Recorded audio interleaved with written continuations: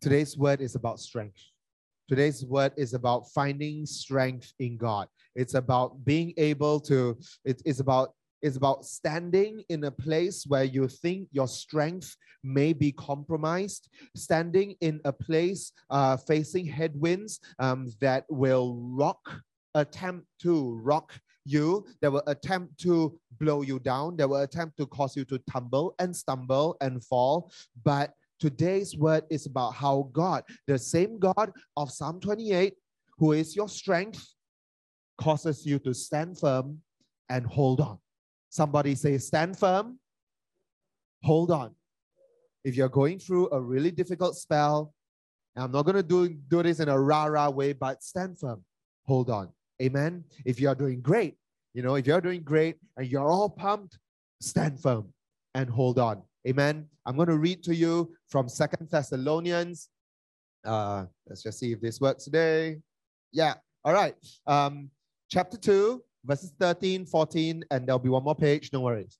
But we ought to thank God always for you. This is Paul, Silas, Timothy, thanking God for the church in Thessalonica. We ought to thank God always for you, brothers and sisters, loved by the Lord, because from the beginning, God has chosen you for salvation through sanctification by the Spirit and through belief in the truth. There's quite a bit going there, okay? He called you to this through our gospel so that you might obtain the glory of our Lord Jesus Christ. I'm going to pause here. We're going to keep reading in a moment, but I just want you to be able to see what's happening in this first long sentence. He called you because from the beginning, God has chosen you for salvation. God has chosen you. SIBKL at Sungai Buloh. God has chosen you for salvation, and He saves you through two ways. Through the sanctification by the Spirit. That's number one. Through belief in the truth. That's number two. So that's how the sentence works. If you break this up into a list, there'll be a for your salvation : dot point one through sanctification, and dot point two through belief in the truth, right? That's how this sentence works. And that's our first and second point today. We'll get into that later. Let me continue reading. So then, brothers and sisters, stand firm. Somebody say, stand firm. So then, brothers and sisters, stand firm and hold. Some translations say, hold on. Hold on to, right? Hold on to the traditions that you were taught, whether by what we said or what we wrote. May our Lord Jesus Christ Himself and our God and God our Father, who has loved us and given us eternal encouragement and good hope by grace, encourage your hearts and strengthen you in every good work and word. Father, may you bless the reading of this word. May you cause it to go forth and multiply in our hearts. May the food that began as food for one be shared and become food for many, up to the thousands. In Jesus' name we pray. Amen. All right. Now, three things that I want to share with you guys today. The first one is this: stand firm in your sanctification journey. Stand firm in your, somebody say, sanctification journey. The second thing I want to share with you today is to stand firm in your fidelity to the truth. Somebody say fidelity. In your belief and in your fidelity to the truth. The third point that I want to share with you is this: to hold on to the teaching transmitted to you. Somebody say transmitted. Transmitted. Hold on to the teaching transmitted to you. There's a lot of words in these 3 points, okay? If you want to take a photo, now's your time, because I'm going to simplify my 3 points for you today to the 3 words that I've highlighted in yellow, okay? And these are the words: sanctification, fidelity, and transmission. Okay? Big words, many syllables. Sanctification, fidelity, and transmission.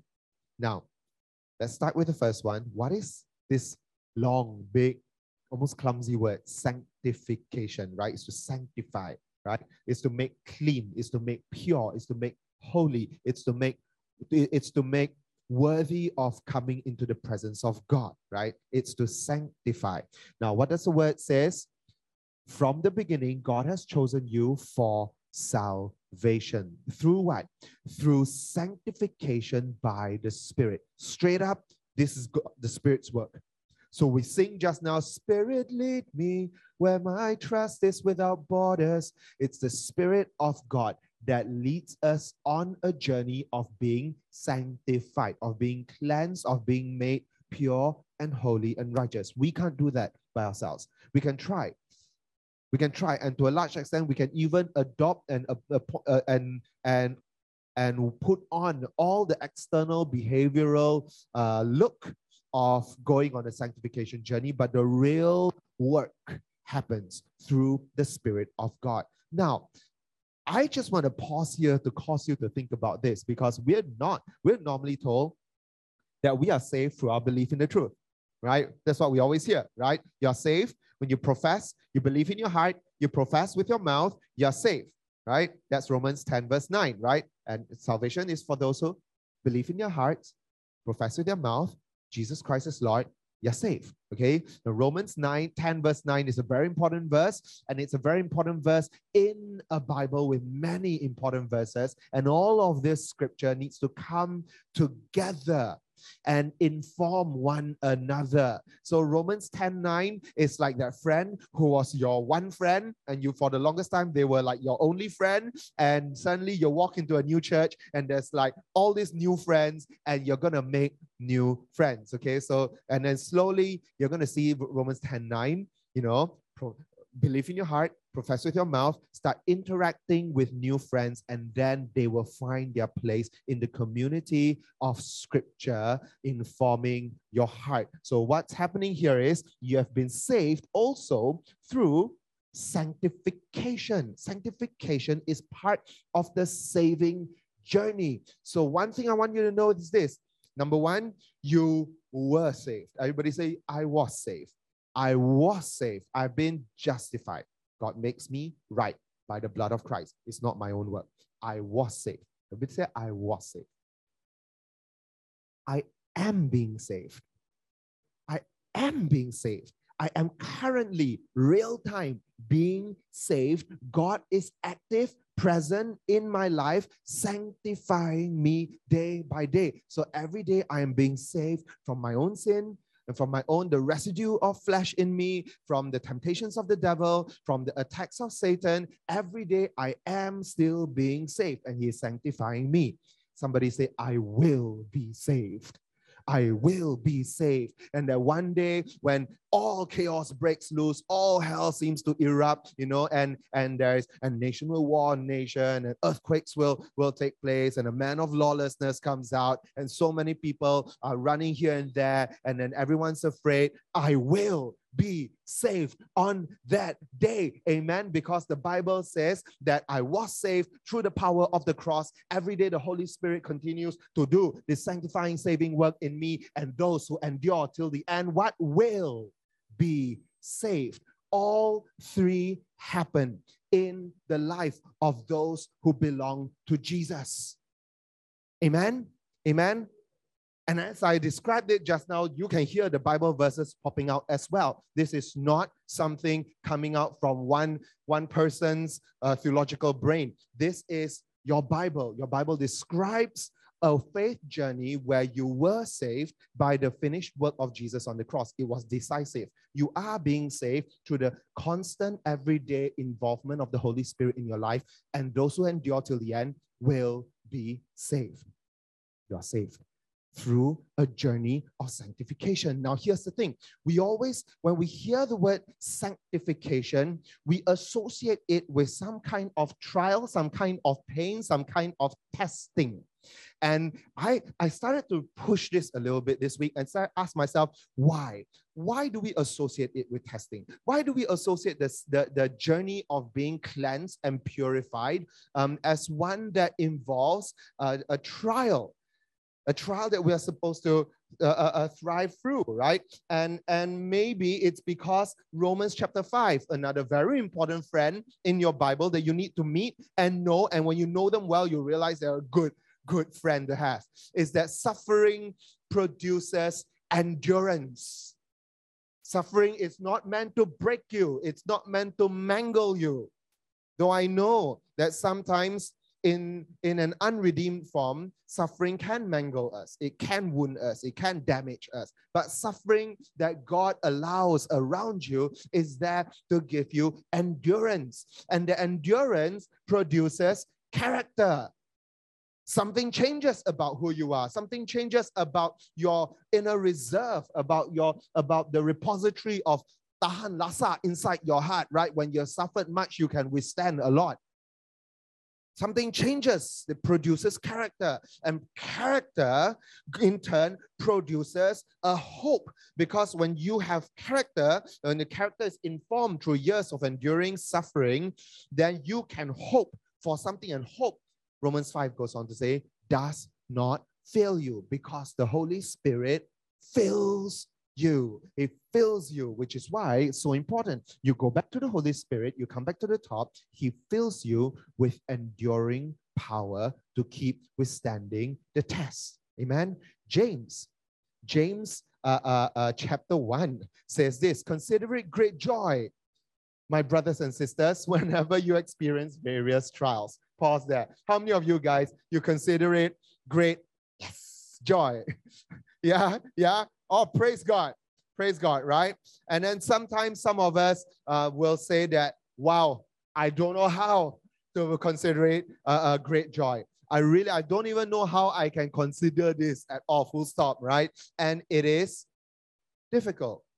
When you go through trials of all kinds, it's not even like one type, right? Various trials. Paul is asking us now, he's not asking you to be masochistic and to enjoy pain, like, ooh, I love pain, right? Yeah, no, I'm going to start looking for opportunities to suffer, right? Like, he's not asking for that. But what is he asking for? He's asking that when you go through trial and pain and suffering, to know that somewhere underneath this suffering, which is a surface thing, there is a sub-layer. And there is another sub-layer, and there is another sub-layer. And if you dig deep enough underneath every layer of trial, right at the bottom, there is a work God is doing inside of you that is renewing you. And when he says, consider it great joy, what he's saying is that consider the joy underneath the suffering. That you're going to sift out layer over layer over layer so that you can consider it a great joy to burn through that suffering and eventually see why God put it there for you, so that you may be sanctified, purified, cleansed, and renewed and strengthened. We all want to go, we all want to be strong, but you can't be strong if the hard work does not set in. If you go to gym, you know this. You can't get strong. You can't get fit, if you keep skipping days, right? And all of us who have fasted and prayed for our friends know that if you want to see your own fire grow strong, so strong that the fire becomes infectious and it starts burning around you, and those around you come into the power of a supernatural God, it comes at a cost. It comes at a cost to someone, to something. You go through seasons of subjecting your life, or God takes you into seasons of subjecting your life to certain amounts of fire. But that fire is not meant to singe you. That fire is not meant to burn you. The fire is meant to cleanse you. We always use, if you've been in church long enough, you'll be familiar with this analogy. It's still, to me, perhaps the best analogy I can think of. It's the analogy of a metalsmith, right? If you know how metal works are done, at least in the olden days, you would have the smithery is burning hot. Your metal worker will be in there hammering away at, let's say, a sword. Right? Hammering away at a sword. It is, the metal comes in impure. It's got the metal you want, but it's got all kinds of impurities that you don't want. It goes through the fire. And it goes through the fire, and the fire becomes so hot that it burns so that the metals remain, but the impurities fall away. And when the metals become purer, they become stronger because they are no longer weakened by the impurities, and it's hammered into the right shape. If it's not hot, you can't work with it. That's why the smithy will work in a very, very hot furnace so that the metal becomes malleable. And when it's malleable, the metal can be shaped into a sharp sword, in this case, a sword. And when all is done, the smithy can hold the sword in front of him or her and see their own face reflected in the metal. In the same way, you and I, we are all full of desire for God, love and hunger for God, a deep thirst to see Him, and all that is mingling together with a desire for the world, a love for the world, and a thirst to just say, oh, God, I just need some time out from you, right? And then God is saying, and then sometimes we take it, to places that we shouldn't take it to. And so God is saying, I'm going to take you and I'm going to put you into a fire. And that fire is going to burn off all the impurities from you. And when the fire is so hot, you're going to be malleable in my hands, and I can shape you in my hands. And you will not be a lump of metal. You will be shapeable, moldable into what I want you to become. And you will be beautiful. And you say, no, it's painful. He says, no, hang in there. You will be beautiful, and you will be useful, and you will be sharp. You will be so sharp, and the Lord can put you in His hand after this, and He shapes you. And when all is done, you are stronger for it. And when He lifts you up, He sees Himself reflected in you. Amen. Amen. But you can't get there if you're a lump of metal. He needs to put you through the fire. And so this is what it looks like. He takes you through the fire. John 15 says, I'm going to jump from this hot metal sword analogy to something very different, something maybe a bit more agricultural. John 15, Jesus says, I am the vine, and my Father is the vine dresser, the gardener. Any branch in me that does not bear fruit, He cuts off. But every branch in me that does bear fruit, He prunes. He prunes. Pruning for what? So that those that are pruned, they may bear more fruit. Pruning is painful. Pruning means the knife comes at you, right? The garden shears come at you. But guess what? It is also often said that the gardener is closest to you when he's pruning you. And I want you to notice, in the moments where he's pruning, he's cutting off parts that he sees are not going to help you grow. Parts that are hampering your strengthening, hampering your thirsting, hampering your hungering for Him. He will cut those parts off. It will hurt for a moment, but it will be so that you bear more fruit. Amen. Amen. Pastor Lee Chu shared this in a young adults group a long time ago, right? And I still remember it till today. Pain without purpose is meaningless. Pain without purpose is meaningless. And there are many people out there who are going through pain, which it's not for me to say whether it's purposeless, but I've heard many people tell about their own pain, which they perceive to be meaningless. And it saddens me for any one of us to go through pain that is meaningless. But you need to know this, that beneath every experience of pain that you go through, God has purpose for it. God has a purpose that the pain is not just pain in and of itself. It is pain that does a work in you. And so our kind of pain as Christians, we walk into daily life ready to face joy and sorrow, knowing that both have a greater purpose at the end of it, the refining and the sanctifying of ourselves. Amen. Amen. And so, my friends, the Thessalonian church was going through a season where the apostles are preparing them for the winds and the beating and the attack of something. Sometimes not just some demonic things. Often it's just the way the world is. Circumstances are going to come and hit at you. Will you stand firm? What many of you may not know is that over the last few weeks in our Dominate Altar, we have been going through the book of Ephesians, and we are landing right now in the armor of God. And just 2 weeks ago, on a Saturday morning, I was handling this, right? The verses that says that put on the whole armor of God. Why? So that you may withstand the evil day, so that you may stand the wiles of the enemy. Put on. Why should you be warned? To withstand.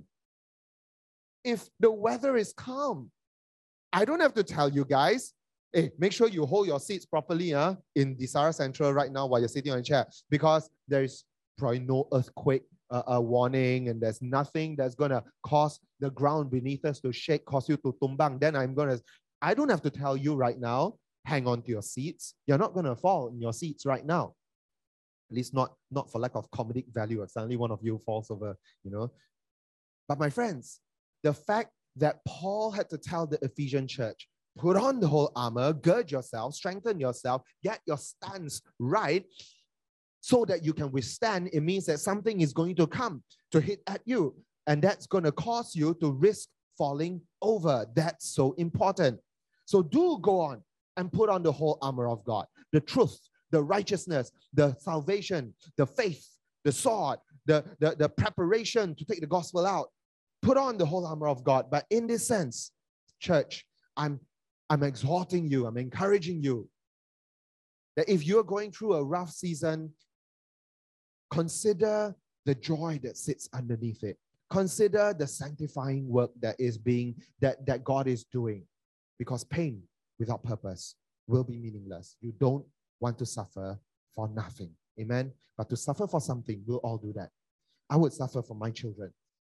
You have suffered for your children and sometimes for your grandchildren. You have gone you've gone days and nights over your business before because it's precious to you, over your wife before or your husband before. You will suffer because it is meaningful. Amen. Amen.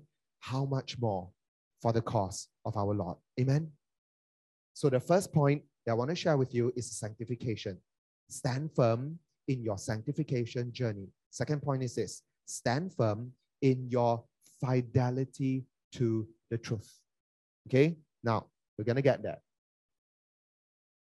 God has chosen you for salvation through belief in the truth. We all know this. And I started talking about Romans 10:9 just now. We believe in our hearts. We confess with our mouth. Now, SIBK at Sungai Buloh, I know you are very good students, but I'm going to test you whether you're good students. Every time in the New Testament you see the word here, belief, okay? Sometimes translated in English as faith. What's the Greek word? What's that? We got one answer here, okay? But I'm not sure if it's loud enough for everyone else to hear, so I'm going to give everyone else who didn't hear a chance to answer it as well. Does anybody know the Greek word that is translated into belief or faith? Pistis. Pistis. Anne at the back and May in front of her has said pistis, right? Pistis. And pistis is an umbrella term. It is such a rich word that there is no one English equivalent for it. It's a little bit like the Hebrew word chesed, right? Which means some kind of love that is just outerworldly, and there's no one English word, even a compound English word that can capture it, okay? Pistis in Greek is like that. Pistis in Greek means a few things. It means the faith, like I have faith that something will happen. There can be miracles when you believe, when you pistis. That is pistis, okay? The belief in your heart. So that causes you to be able to believe for great things. That is pistis. A lot of the times in English, it is translated as faith. Okay?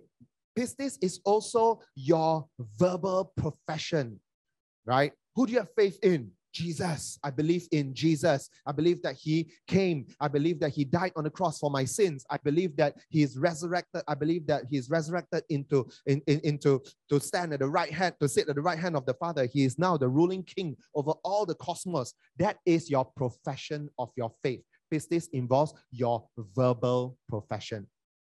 And then pistis also involves the way you go about ordering your life. And sometimes you'll see in your English translations, pistis is translated as faithfulness, which is quite, it's a broad term, right? So it's not just faith, like I believe inside, but faithfulness means that you have loyalty to someone. You're faithful to this God. He's like a lover to you, and you are faithful to your lover. There is loyalty. There is fidelity. You don't cheat on your God. You don't cheat on him. You don't have other lovers. That's what pistis means, that you have allegiance. You hear me use this word sometimes, right? You have allegiance to your God, meaning that you don't change camps. You don't fight for the enemy. You don't be an accessory to the enemy. You are loyal to your God. And that's how you live your life. There is the held belief, there is the professed faith, and then there is the enacted loyalty. And all of these things, every time you see the word faith or faithfulness or belief or trust in your New Testament, go look it up. Likely it means pistis. And when you see that, know that the poor translators could not find one word to capture everything. And so they have landed on faith or faithfulness, but actually it means all of it, always, almost at the same time. It always carries this very rich meaning. Okay, a little bit of teaching there, so you know, right? So when we say that you are saved through belief in the truth, yes, you are saved through having that faith and that belief in your heart that Jesus Christ is real, he is your God and all that. Yes, of course, yes. How can you even move forward without that? That is the primary thing. But that is not the only thing. And so when it says that you are saved through belief in the truth, and maybe that's why people get so hung up over, oh, are you once saved, always saved? Can you lose your salvation and all that stuff? You believe, your faith saves you. And then your loyalty and fidelity to God is part of the sanctifying work that saves you, right? And so salvation through belief in the truth is also salvation through faith in the truth. It's also salvation through faithfulness to the truth. It is also salvation through loyalty to the truth. And it's also salvation through your fidelity to the truth. If you're married, you know the only way to save your marriage is to stay married. If you have a boyfriend or girlfriend, and you know the only way to stay together is to stay true to them. So stay true to them. And then there are many other things underneath. What does it mean to stay true to them? And that's what this second point is all about. It's about being faithful to God. Be faithful to the God who speaks that truth. Now, I'm just going to pause here for a moment on the slides. Right? I'm going to stand in front of TV and say a few things. I spent a large part of Thursday, Friday, thinking about this, right? What does it mean to say that you are faithful to the truth? Because I know what it's like to be faithful to my wife. I know what it's like to be faithful to my church. You know, that I don't, drop you guys on a Sunday morning and, watch TV, right? I'm here, I'm faithful to you guys. What does it mean to be faithful to the truth? And maybe I'm going to take you on a little journey. Maybe faithful to the truth means that I have been told certain things are true. And I'm going to be faithful to those things. And what it means is, maybe, right, that there are all these claims that claims to be true. They are called truth claims, right? They are not true. Not every truth claim is true. They are just a claim to truth, right? Okay? And not every truth claim is untrue, okay? Some truth claims prove to be true. Some truth claims prove to be untrue, okay? So there are all these truth claims out there. And if you are a thinking person, a thinking woman, or a thinking man, you know that you cannot just accept anything blind. But it sounds like when you say, be faithful to the truth, okay, have fidelity to the truth, it kind of feels a little bit like, oh, I don't want you to look at any other truth, You've already been married to this truth. You cannot flirt with other truth claims anymore. Don't flirt with other truth claims.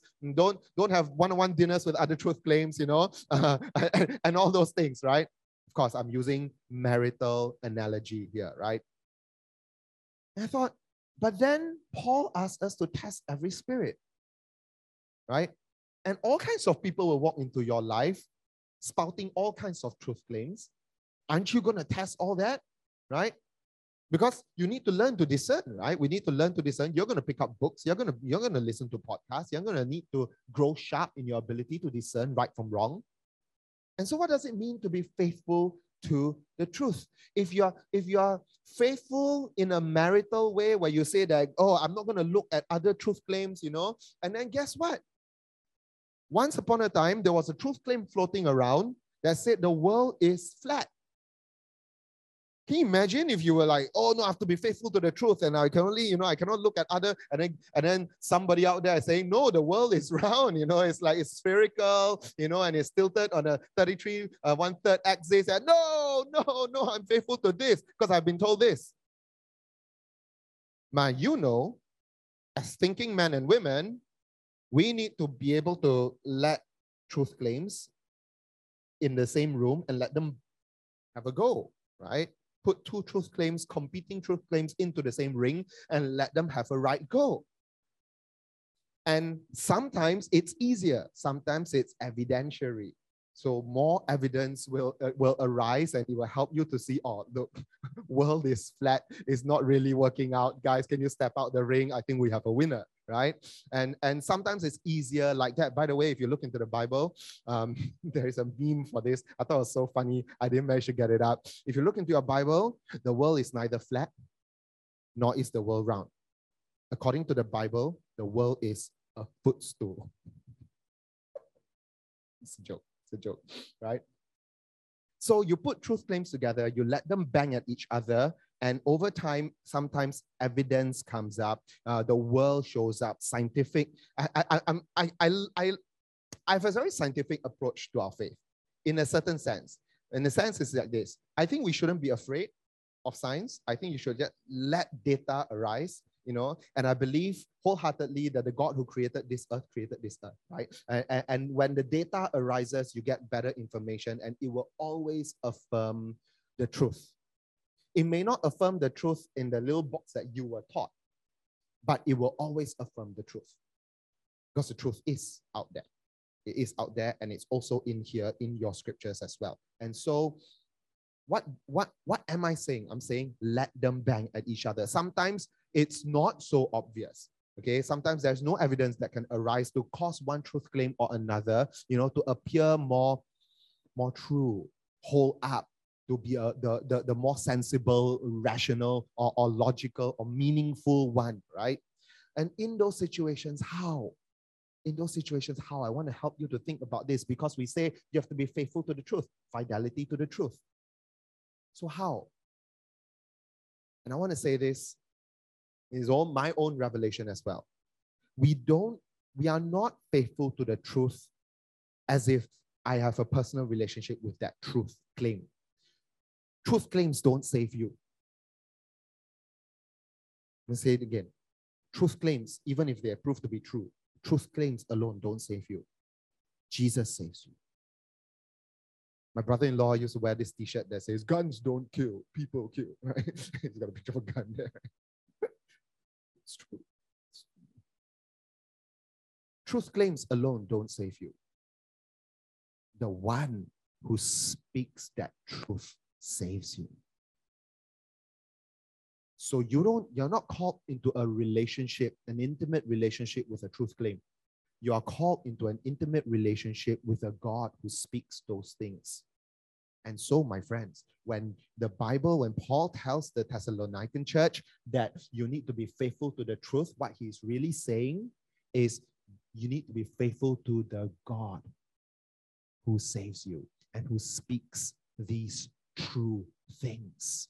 True about you, true about creation, true about the way your salvation works, true about the way the eternity will work, true about the way your soul will be if you order your life in a certain way, true about everything. Be faithful to God. Be faithful to that God. And the things he says, hold them dear, which is where we get to our last point. There is the sanctifying journey. The world will be at you. stand firm. When the world beats at you in the midst of suffering, it is always offering you, cutting out a new road for you and saying, this is the easier path.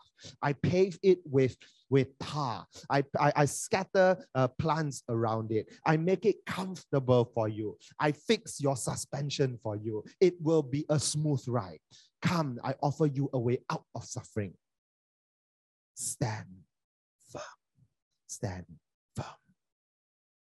And then there will be many truth claims out there, all vying for your heart, vying for your attention, vying for your belief, vying for your loyalty to it. Stand firm, because you need to look past all the competing claims to see the God who walked with you, the God who pulled you out of darkness, and then set your feet upon a rock. Trust in the God. Even when you can't square out between the truth claims, trust in the God who pulled you out of darkness and set your feet upon a rock. In that way, those who endure to the end will be saved. And my final point is this. He says, hold on to the traditions, to what was transmitted to you by us. The word goes like this. So then, brothers and sisters, stand firm and hold to the traditions you were taught. Now, traditions here does not mean every Chinese New Year, I put the orange here and I give ang pao on the first day morning, right? That's not the tradition. You know, he's not talking about that. Okay, so you may have your traditions. You got to figure out your traditions yourself, or maybe with your leaders or your groups, right?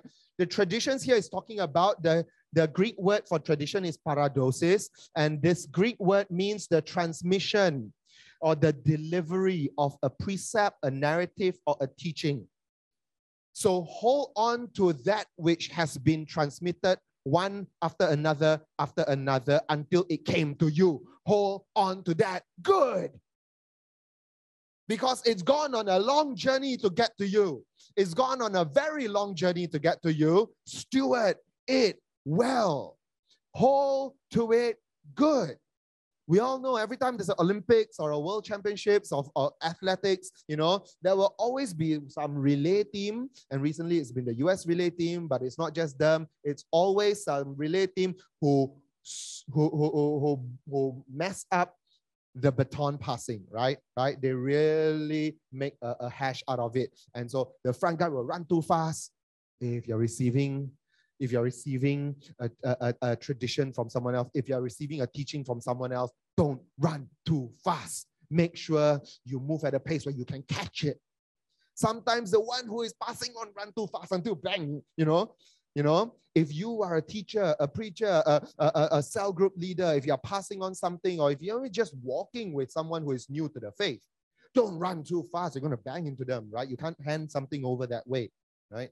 And you need to work it out. You need to know what each other is doing. You need to be mindful and watchful. And so you got to move together as a transition takes place. That's how things get transmitted, right? I recently bought this book. I love it. I'm going to show you guys. Ellie, thanks so much. This book, I found it in a secondhand bookstore. It's called The Apostolic Fathers, Greek Text and English Translations, 3rd edition, right?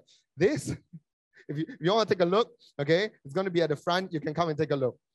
You know your New Testament is all the correspondence of the apostles with the early church, right? Right? 2 Thessalonians, you know, and so on. This book contains, for example, Clement, 1st Clement, 2nd Clement. It is the correspondent. Clement was the first bishop of Rome, right? And he took over from the Apostle Peter. And you've got correspondence of Clement to the, you know, with the, actually, you know, I haven't read 1st Clement, so I don't know he's corresponding to who. I think Clement is writing to the church in Rome, right? You've got Ignatius writing to the church in Ephesus, to the Romans, to the Philadelphians, to the Smyrnans. He's got Ignatius writing to Polycarp. You've got Polycarp writing you've got stories about Polycarp's martyrdom. It's fascinating. You know what this is? You know what this is? This is a reminder of the correspondence that went on after our Bible's canon was closed, right? And you know what this represents? This represents transmission from Jesus to the early church fathers and apostles, the early church fathers and apostles to the apostolic fathers, meaning the children of the apostles, right? And then from the apostolic fathers, then we get to see this transmission. We get to see how they corresponded with each other. And some of these churches we're familiar with because they're already in the Bible, right? Fascinating. And we get to see how these guys transmit to the next guys. And church history will tell you how they transmitted to the next, to the next, to the next, until it lost its way and found its way and lost its way again and found its way again, all the way until one day, somewhere in Melbourne, one fella decided that God had been, not decided, I mean, he was captured by God, who spoke to him and said, Borneo, and gave him a map, somehow found a map of Borneo, right? Unrolled it and found this spot, like, where is this in the world? And God said, I'm going to bring people around you. And God brought people around them. Ali, I'm going to pass this back to you, right? God brought people around this one gentleman, right? And then next thing you know, there are 3 of them. And they land on the shores of Borneo with one more. And next thing you know, there are more. And there are more. And one after another, they're interrupted by the war. They come back together. And next thing you know, they are building the beginnings of a church with local believers. They cut their way through jungles. The rivers are infested with crocodiles. The air is infested with malaria. You know, they go through all these things. Is there suffering? Yes. Is there a need to be faithful to the truth and the God of the truth? Oh, yes. And they go through it one by one. And they keep meeting one group, meeting one Murot man, one Murot woman. And they start sharing, they start transmitting, they start transmitting. And they deliver and deliver and deliver what they have been taught. And next thing you know, in 1970s, there is a revival in the highlands of Borneo, in Bario, and then in Bacalalan, there is revival. And next thing you know, this revival fire continues to simmer and simmer. And next thing you know, there are KL people in Sabah catching this fire and catching this vision. And they catch this vision in the 1980s. They make a decision to stay in Malaysia and not go to Australia to migrate and find the cut way out of into comfort that I told you about. That road opened up. They didn't take it. They said, no, we'll stay. And it's not easy to stay. And they decided this is the land. And they said that we won't live forever on this land. And before we go, we're going to transmit this to some people. I'm going to transmit this to some people. So they gathered 13 others and 15 people started a church in KL to remember that which was transmitted to them. And today, from 1994 until now, 15 people became several thousand. And we'll stop counting because it's not easy to count after a pandemic. And that transmission has been taking place. Some have moved on, some have stayed, some are here. And the transmission continues. Hold on to that which has been delivered. Today, Sungai Buloh Church, I'm delivering to you the words of Paul, passed through so many other hands.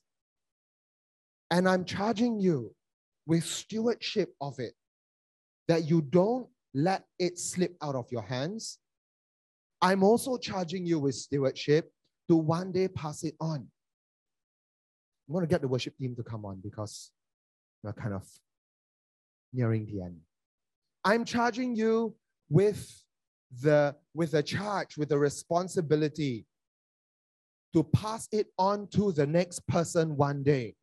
So if you think, no lah, Pastor, I don't know how to teach. You know, Pastor, I don't know how to preach. Pastor, I don't know how to evangelize. Pastor, I don't know how to anything. I really don't know anything. I need to be put into a box and sealed, you know, and just sent to eternity, you know, because I can't do anything. That's not true. It's patently untrue. God has given you gifting. God has given you purpose. God has given you a voice. And maybe your upbringing has stifled that voice. That's why you're in church. Maybe you're surrounding, you just keep being surrounded by people who speak and shout louder than you. Maybe that's why you're in church. But there is one thing that cannot stay shut up. It is the word that was given to you must be transmitted to the next person. And you say, I can't. There is nobody around you. That's why you're in church. We're going to put people around you. And if you don't stay in church, maybe there are other ways for you to stumble upon people around you. But I can tell you, God's vision is for every believer to have a community of believers around them. And unless you are like a lone missionary in the highlands of Mongolia, you're here. You're here, stay in the church. Online, you're here, stay in the church. You want to come? Come. Come, it's even better. Church. When God puts someone around you, He's going to give you the opportunity to continue passing it on to the next and the next and the next. You're going to say, your final defense for not being able to do anything, you're going to say, God, I can't do it. I have no strength. I don't know how to do this. I don't know how to do this. And God's going to say, I heard this before, and it's true. You don't have to know how to do this. Spirit will lead you. Spirit will lead you. He will lead you into all these things that look like frightening places where your trust needs to go beyond borders. I invite us all to rise to our feet. We're going to worship now. And I know we went through all kinds of things, from suffering to fidelity to transmission, but we want to land on this one thing. Who is that one person you want to pass this on to? Who is that one person? Think of someone in your cell group. Think of someone in your family. Think of someone, a friend of yours. Someone younger in the faith than you. You've moved on to solid food. I hope every weekend it's solid food. Yeah. But still, you have a brother or sister who's still drinking milk and you want to give them solid food. Spirit, lead me. You have someone you want to share the gospel to. You know they're not Christian. You don't dare. You don't know how. Spirit, lead me. Father, you see the hands lifted up here. You see the hearts lifted up to you. Help us to stay strong. Help us to stand firm. Help us to keep on the road of Jesus Christ. Help us to remain in you, O Lord God. And we pray you will remain in us, O Lord God, that we will indeed bear much fruit. Father, help us to stay the course. Help us to be among those counted when you say those who endure to the end will be saved. May the Lord bless you, church, and keep you. May the Lord turn His face toward you and be gracious to you. May the Lord turn His countenance toward you and give you shalom. Before we say amen, if any of you need prayer, I want to invite you to go to the back of the hall. Someone will be there to pray for you, to minister with you. If you need strength, if you need endurance, if you need courage, you can go and be prayed for.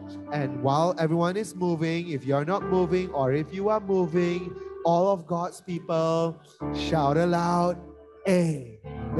Hallelujah. Praise the Lord. Come on, somebody give praise to God, because He alone deserves all glory. Amen.